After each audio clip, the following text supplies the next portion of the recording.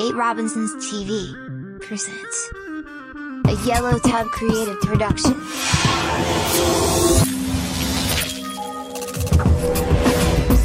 The Rooted in Love Show. You are watching The Rooted in Love Show. Welcome to the Rooted in Love Show with the Robinson Boys. I'm Mario, here with my brothers. I'm Gerald LeVar. I'm Angelo T. Fancy name. Yeah, fancy. Angelo T. Robinson. And we're here with longtime friend, mentor, brother, Mr. William C. Lindsey. We've been wanting to talk to you for a minute, actually. I don't know if you knew that about us. Yeah. Yeah, tell us you're the most interesting man that we know. Like the stories we've got over the years. Yeah, I feel the same way about you guys, your artistic ability and all the things you've done to support your community and raise up your community. And you guys are really a strong, motivating force for everything that you do positive. It's amazing. We try to be, but like I said, we have people like yourself that have these paths that you blazed in front of you and left things behind you that we kind of pick up like breadcrumbs. Like, just know a lot of the things you told me, I've passed to these guys. Like, they may feel like they know you just because of the information that's flowed. And I'll be like, man, you know what William told me the other day? Right. So they get the same thing I get. But taking it in. Yeah. We just want to know, let's get into it. Let's find out about yourself. And all right. Well, William C. Lindsey. I grew up in Washington, D.C. and on the South Side. South Side. Now, is that considered like urban, hood, ghetto? Like, what's the environment like? Well, I was just sharing with you how they orchestrated after World War I and World War II. They had the military housing, and that's what they put up. But the thing is that it was a systemic racial issue of, even though you're going out, your father, your parents, your grandparents, we have professional people in our neighborhood. Right. If you Google Southeast Anacostia, you're going to be like, oh my God. Yeah. Really? I went home one day and we stayed at, actually my wife, Helena, was having a conference and she took me along. We stayed at the Mandarin Hotel. So I go in there, you know how they have the little books that showcase for tourists. Right. And when they got to Anacostia, it said, see concierge. Don't go there. No, it was rough. It was rough and tough growing up in Southeast Anacostia because basically at the Civil War, and that's where a lot of minorities migrated to across the Anacostia River. Now, the Anacostia River, beautiful river, converges into the Potomac. But at one time, it was considered the dirtiest river in the world. In the world? Yeah. Not just America. Not just America, the world. Where's the Indian? You know? And Anacostia is named after the Anacostia Indians. We have, Anacostia is named after the Anacostia Native Americans. I am traveling certified in a job with DHS as a female media relations specialist and public information officer. So I got to come correct with that. Right. I've been on a lot of reservations, and there's an actual Google show I was very pleased to see. It's called Reservation Dogs, and these kids got together. Done their so that's a good one. Yeah. Check that out. Yeah. So that's the whole thing is, we got to pass on. Yeah. Things that we see that are positive, uplifting. Right. So Anacostia in itself, we had 2 high schools, Anacostia and Ballou. And I went to Ballou, and what was a mix at the high school? Oh, well, or no mix. Well, Anacostia, you may have had like 12 Caucasian folks there, maybe. But in Ballou, Bowling Air Force was right down the street. And that was the closest school to that. So they kind of lifted a little bit by making it to a math and science school. Okay, there you go. Feeds into yeah. And in my neighborhood, there's a lot of violence as a result of the war on drugs. Gotcha. Which is basically a war on us. Yes. You see, so with that, were you exposed to any of that early on, like brothers, sisters, family? Like, I don't like, what was your family genetic like in relation to that? well, I'm the oldest. My sister Darlene, then my brother Daryl, sister Karen. We met Karen. Okay, yeah. But Daryl got caught up in it for a while, and I'm so proud to say right now he met the right woman. Oh, good. And Tisha, basically, a man needs a strong woman in his life, Oh, yeah. And when you're young, you're not capable of being able to properly select your mate. Right. I get that. What kept you from going down that path of getting involved in the streets, the drugs? Like, you're in DC, like in the area, you're in the middle of it. Right in the mix. Like, how did you just keep these blinders on to get through that? Well, I guess it was because of a guy by the name of Arthur Ashe.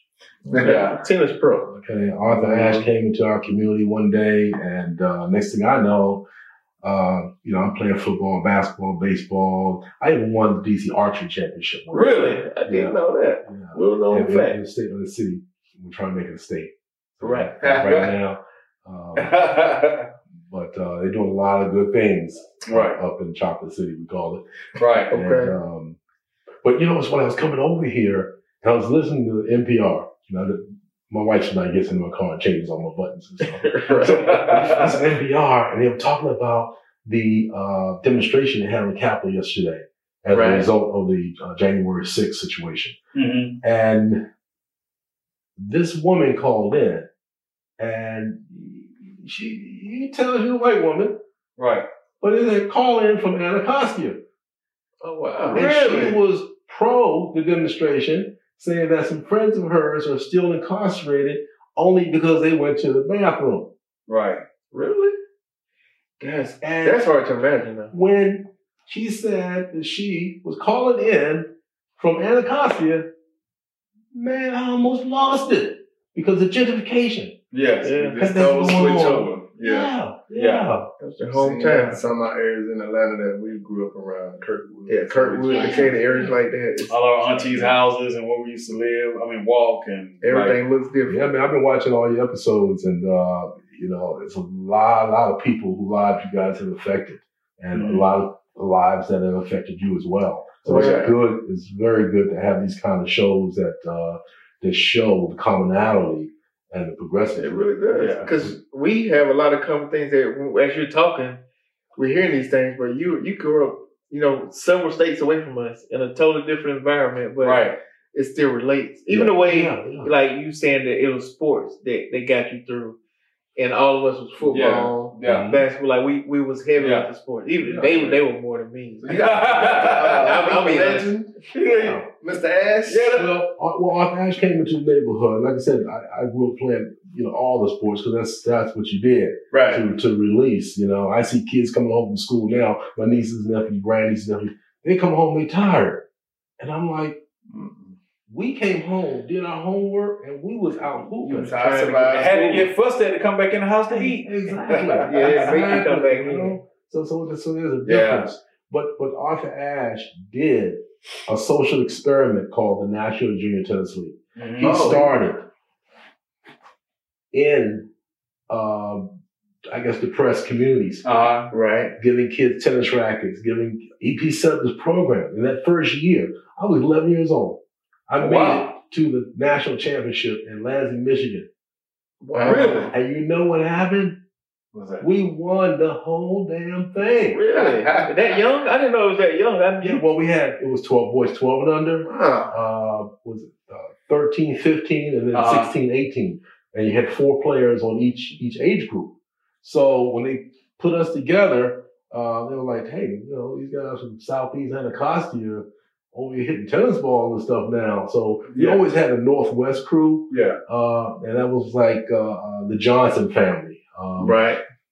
Bobby, Julian, Lange, who are the grandsons of Arthur Ashe's teacher, Dr. Whirlwind Johnson. He played football. Got history here. Right. And actually got inducted into the International Tennis Hall of Fame. Right. Just recently. But Arthur Ashe won the first U.S. Open in 1968. Wow. The first professional where they played money Right. A black man won that. I remember. Shop the Rooted in Love Show merchandise at www.thenumber8ROBINSONS.com. Subscribe to the show on YouTube and Facebook. Be sure to like and comment. A black man won that. I remember seeing pictures and hearing stories about Arthur Ashe. Yeah. He was really like this, more like a folk hero to us. Exactly. Because we was like, you were right there. Yeah. Like we were still so far removed from tennis, and yeah, you would just hear these stories and be like, wow, like black people really do that. So he was like a pioneer bringing it to us. Yeah. Right.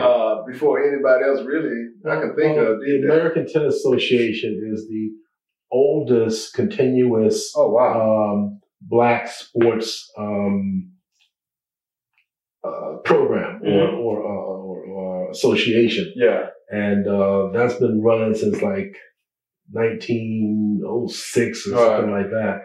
And so there's been a lot of inroads, and just like with golf and tennis, they're kind of like elitist type sports. Right. So what happened was it's expensive too. When you come up, and especially in the city, whether it's New York, Chicago, Boston, LA, Miami, right? You want your kids to kind of come up to be better than, or reach a level that's a little higher than you. That's what you do to honor your parents, okay?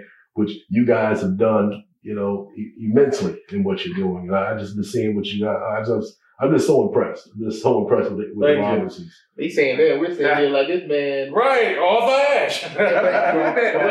Still, you said 11 years old though. Well, 12. Like you're traveling, 11 years playing old. at a high level.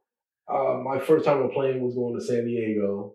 And that's all the way on the other coast. 11. He said it so he's like, that's 11. Like, what did that feel like to leave home? He said, I see you playing baseball, basketball. He said, but when you win those championships, they give you a little trophy. Right. Actually, I got several little trophies. Right. He said, but in tennis, he was pointing off from the ground. Right. Oh, wow. They giving these out, for national championships. And you obviously got to get on airplanes and fly and travel. That's huge to see that. So he did this social experiment, which took us into some of these more liberal country clubs. Wow. So I remember my brother and I went to Edgemoor Country Club in Maryland. We just looking up and around like, this is nice. This is nice. I had my first, okay, you know how we used to eat hot dog? Right. Take some Wonder Bread before that's the bun. Right. Yeah. So we went to these country clubs. They were like, oh man, they got like baseball stadium hot dogs. Right. The real deal. And 2 kind of mustards. I'm glad you say that though, because a lot of kids and even people that we talk to, even adults, don't realize that big of a difference. Because for us, like kids now, I was going to tell you, our son, if I give my son a regular piece of bread, a Wonder Bread, and a hot dog, he going to look at me like that. I'm not eating that. Right. What a hot dog bun. Or like if there's no bread in the house for us, like just happened a couple months ago, I take the hot dog, cut the thing twice, put it on a hamburger bun, put some ketchup on it, we good. Yeah. But a lot of people don't understand what you just said, that we didn't experience that kind of stuff until it was over here. But my mom, finishing up with Arthur was, it wasn't like we were, chums and all that. He was to me, he was a godlike figure. Right. And I was fortunate to be selected to go to a training academy in Houston. And I got down there and they gave me this white warm suit. Oh, wow. Okay. I got these, we didn't have Nikes then. We had Jack Purcells. Blue tips. Nikes ain't come out then. Right. But when they did, I had them. Right. The little blue, light blue right there. I had them. And so I got my fro like this. Uh-huh. I'm carrying this bag. I got my rackets. I'm pimping through the airport. Little kids run up to ask me for autograph. Really? I was like, oh, wow. Damn, I ain't even done nothing. Right. I ain't done nothing. That's amazing. The kids from the hood, you see it, it's like, this is legendary, That's amazing. So I got down to Houston and we trained, and Arthur would train with us and teach us various things. I got my serve so good, and haven't been playing lately. I'm more of a golfer now, but still, tennis changed my life. If it wasn't for tennis, I don't know where I would be. And I saw some of the older boys and what they were doing, and some of them started talking about college. Mm-hmm. So, anyway, I'm down to Houston practicing, and this beautiful, beautiful lady had this camera. She's taking my picture and everything, right? And so I threw a ball where she was by the fence and walk over to her and say, hey, maybe when I'm finished, we can, go out for a highball or something. A highball is an alcoholic beverage, adult alcoholic beverage. Oh, you bold. I ain't know. I was 15. You bold. I was 15. I ain't know nothing about. I heard some of the old. You asked for confidence too. Yeah. And next thing I know, Arthur comes around the bush, said, "William, that's my fiance." Oh, man, Arthur's a man. He's a man. I'm gonna tell you. He was a man. You said, that's a legendary story right there. He said so. Like that's a legendary story right there. It's just like, okay, yeah. He don't want to ask fiance. I hollered at my mentor. He didn't know it. It's just he made it possible for so many. You're seeing Serena and these I think Will Smith. They're talking about he might win an Oscar for playing Richard Williams. Yeah, Yeah, and portrayal of how he's going to portray this guy. Will Smith goes all in.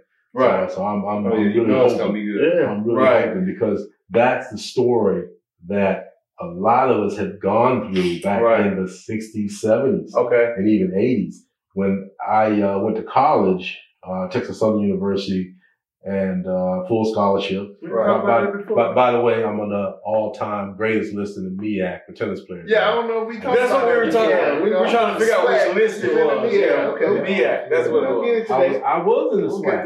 We're gonna get to college years. So I want to. That's something that we were trying to figure out. Okay, that was a list that he put on Facebook that was like, wow, his name is on it. Like all of us saw it in different timelines, but still like. His name really, he ain't lying. Yeah.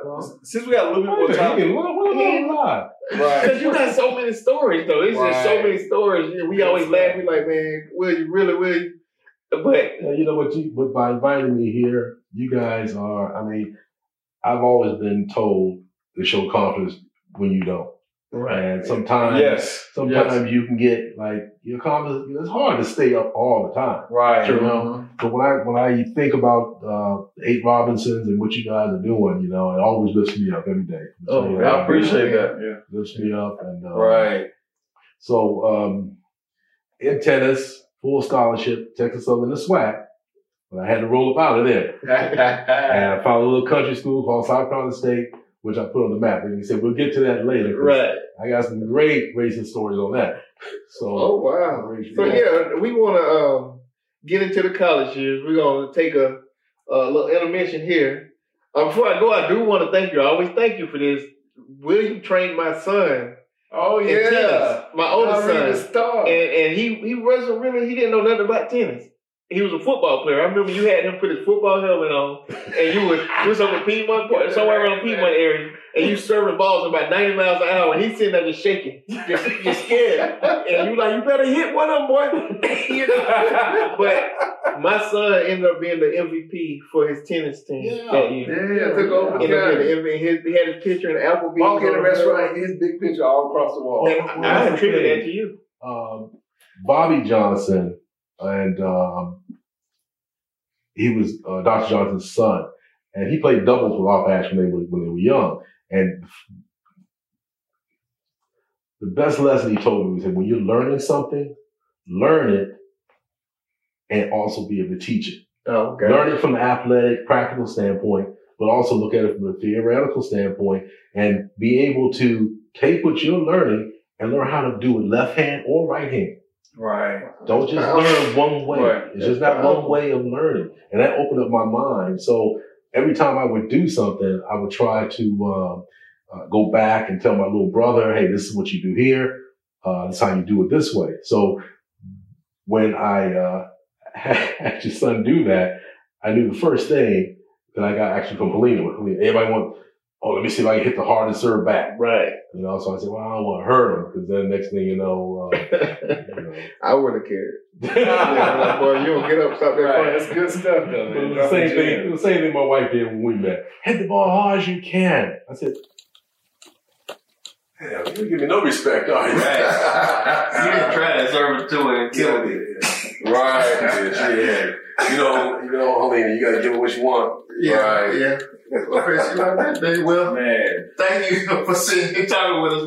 We're going to come right back. We want to get into those college years. All right. Yes. And continue to talk about the legend of William C. Lindsey.